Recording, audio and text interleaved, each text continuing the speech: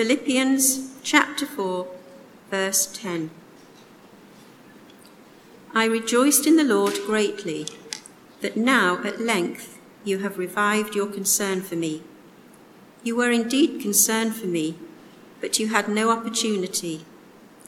Not that I am speaking of being in need, for I have learned in whatever situation I am to be content.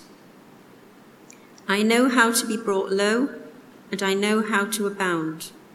In any and every circumstance, I have learned the secret of facing plenty and hunger, abundance and need. I can do all things through him who strengthens me.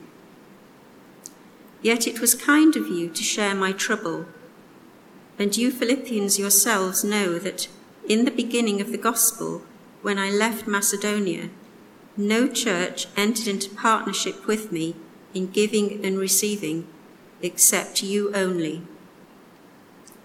Even in Thessalonica, you sent me help for my needs once and again. Not that I seek the gift, but I seek the fruit that increases to your credit. I have received full payment and more. I am well supplied, having received from Epaphroditus the gifts you sent, a fragrant offering, a sacrifice acceptable and pleasing to God. And my God will supply every need of yours according to his riches in glory in Christ Jesus. To our God and Father be glory forever and ever. Amen. Here ends the New Testament reading. Thank you for the reading. Well, good morning, everyone. It's lovely to be here. It's my wife's first time in the refurbished church building. But more than the building, it's great to be with you all and recognise some old faces, well, I should say familiar faces, and also new faces as well. As John said, my name's Ben Cadu-Hudson. I work over at the Jesmond site with international students from around the world. We try to share the good news with them as they come to us and send them back with the good news of Jesus to their home countries. And I've been invited this morning to come to speak to you on this week of your giving review. And my passage is the one that's just been read, Philippians chapter 4, verses 10 to 20. So let me make a start. Well, last year, our multi-site church family gave over £263,000 through the Jesmond Trust to World Mission. And that's not the only giving overseas that went on, because many of you gave directly to missionaries you know, or to mission agencies. And the question is this: when there's so much ministry going on in Newcastle, and we want to see that grow, why give money to World Mission and to other ministries here in the UK which don't benefit us directly? There's so much going on around us, so much needs immediately here. Why give money to ministries overseas and around the country which don't benefit us directly? And that we're going to find the answer, I think, in Philippians chapter 4. But before we do that, let me pray.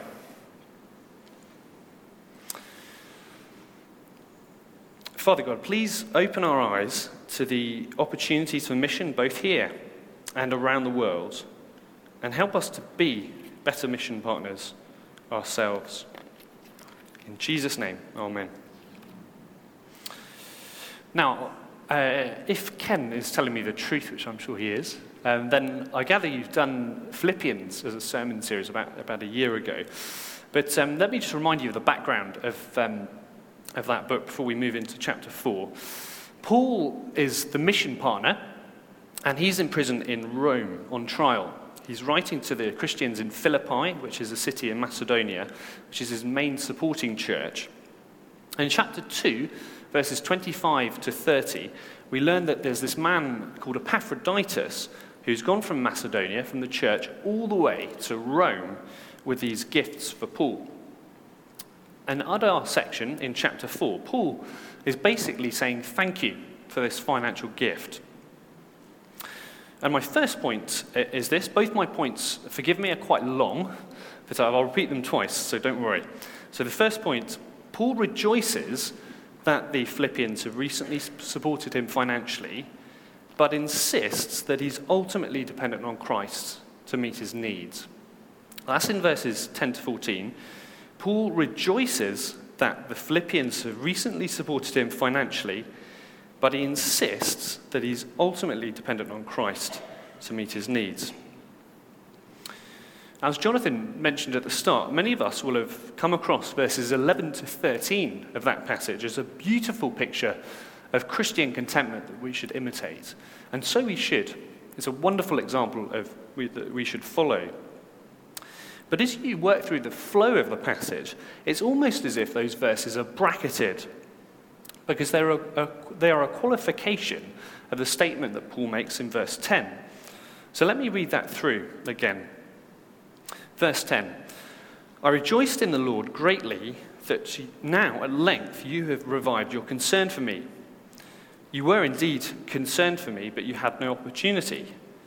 Open brackets, not that I'm speaking of being in need, for I've learnt in whatever situation I am to be content. I know how to be brought low and how to abound in any and every circumstance. I've learnt the secret of facing plenty and hunger, abundance and need. I can do all things through him who strengthens me. Close brackets, yet it was kind of you to share my trouble.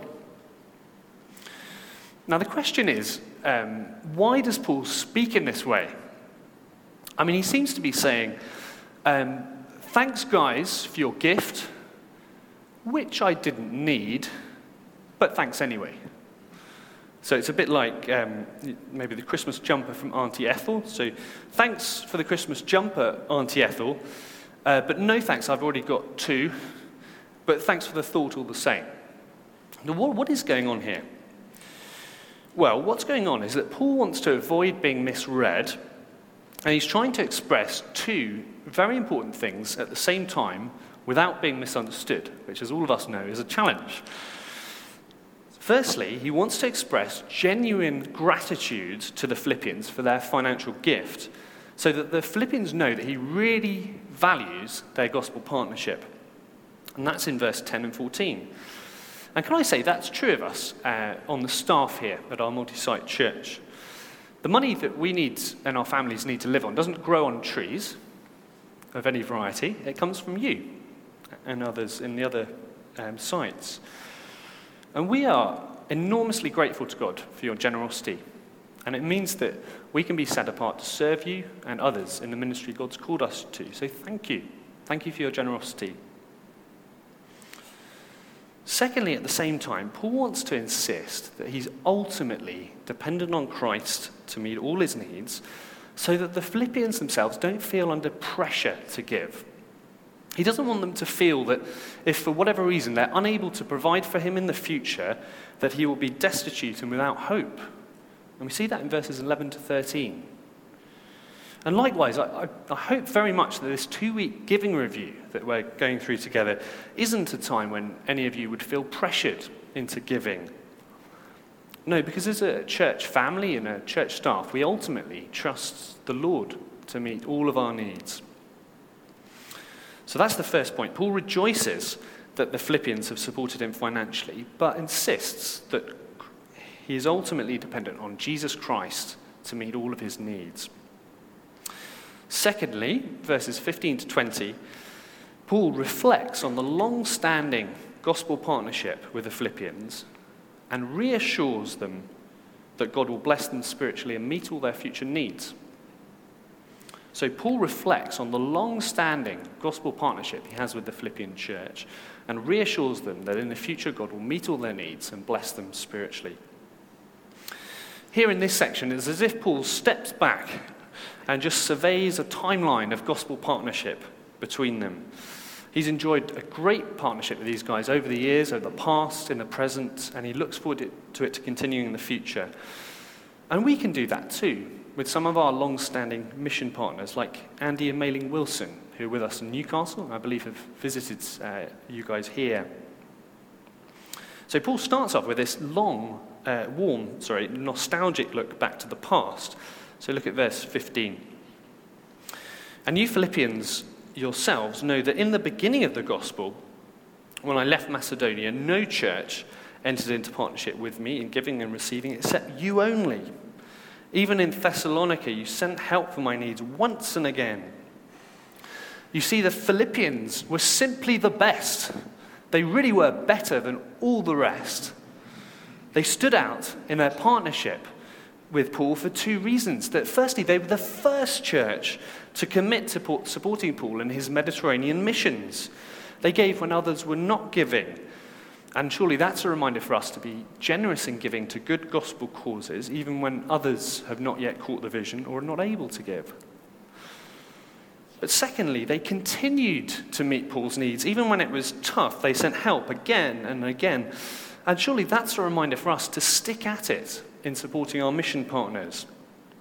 Sometimes they're not able to visit us often. Maybe we don't even know who they are. We've never actually met them. Yet let's continue to support them. And it's this combination that fills Paul with great thanks as he looks back over the past of the gospel partnership, their eagerness to begin supporting him and their eagerness to continue.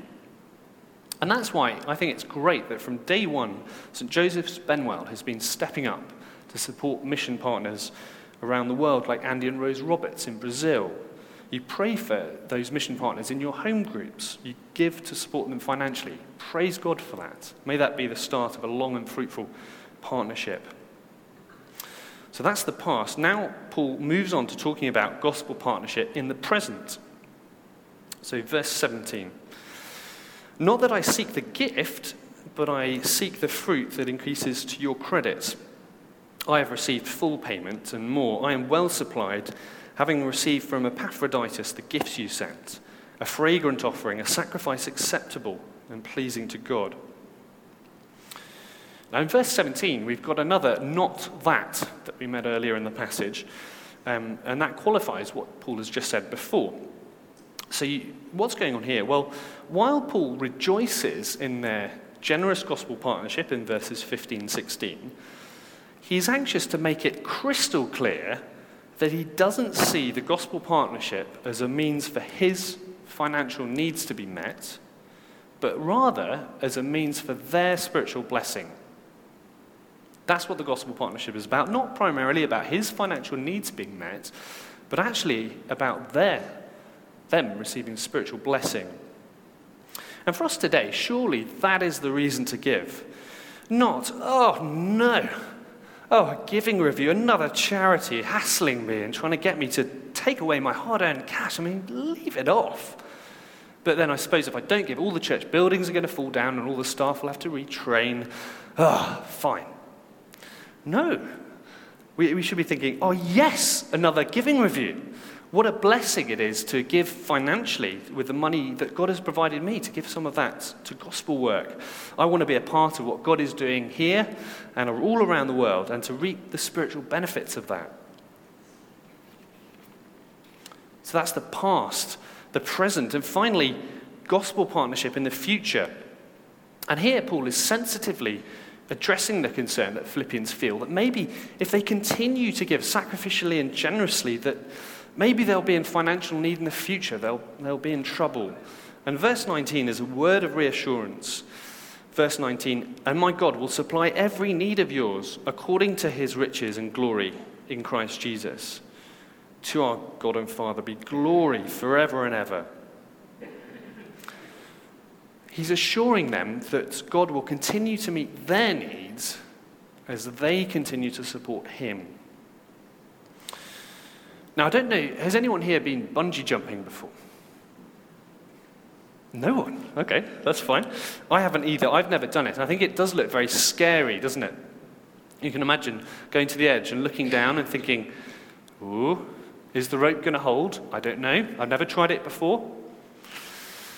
Well, maybe that's the situation you're in with your giving. You've got the giving review and you're thinking, oh, do I take the bungee jump and start giving for the first time? Is the rope going to hold? Well, the message from verse 19 is loud and clear. The rope will hold. God will provide what you need. And also for those of you who are in the habit of giving regularly and you're thinking in financially uncertain times, can I continue to give like this? Will I not lose out? Will I not have enough to live on? Well, again, verse 19, that the rope is going to hold. God will look after you.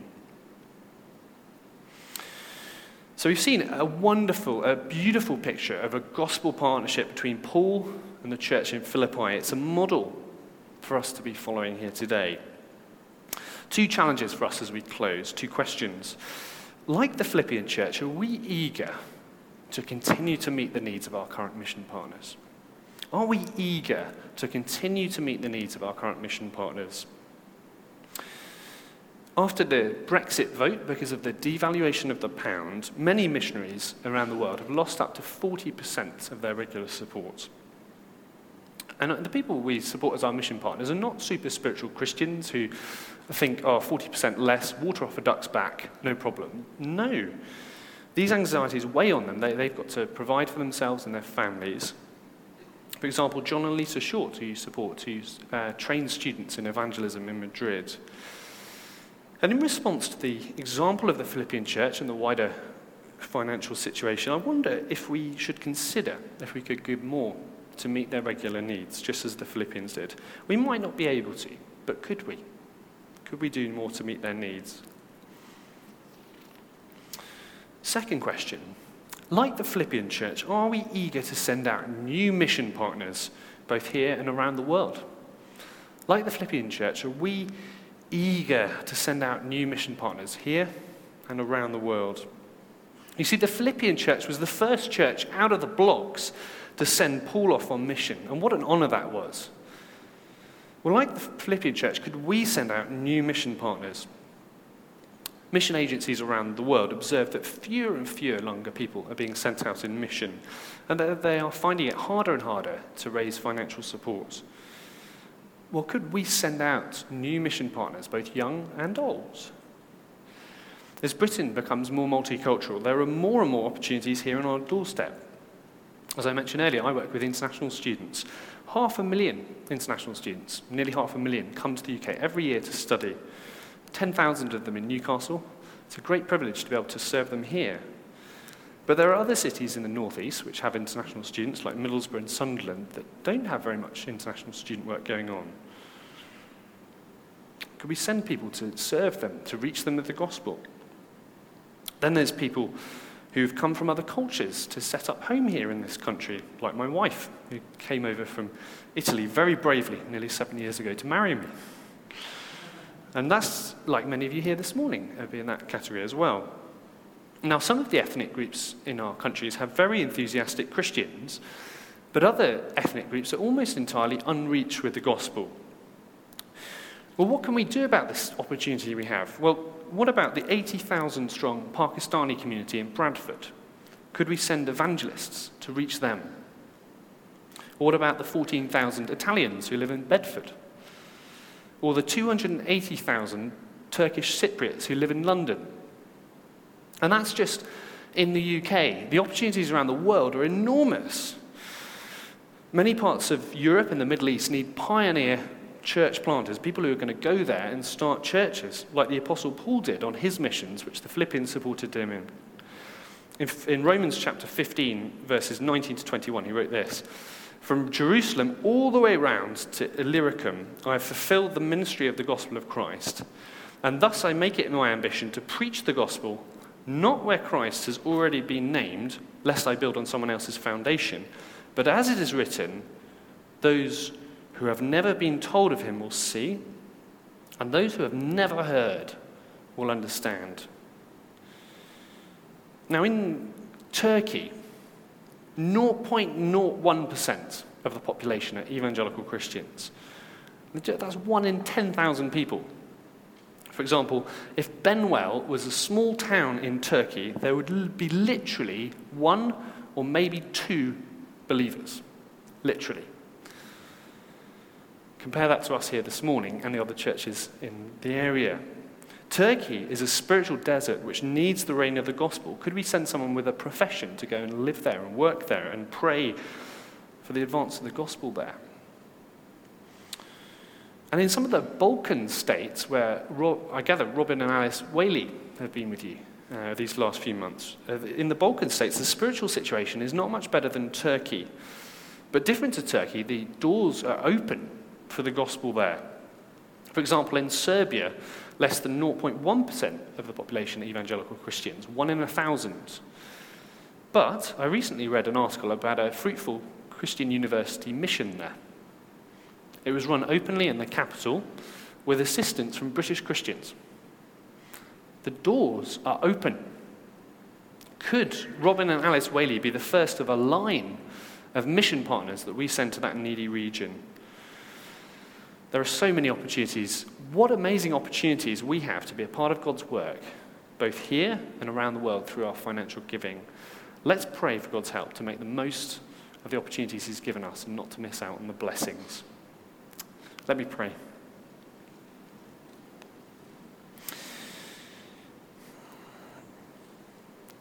Father God, we thank you for speaking to us through Philippians chapter 4.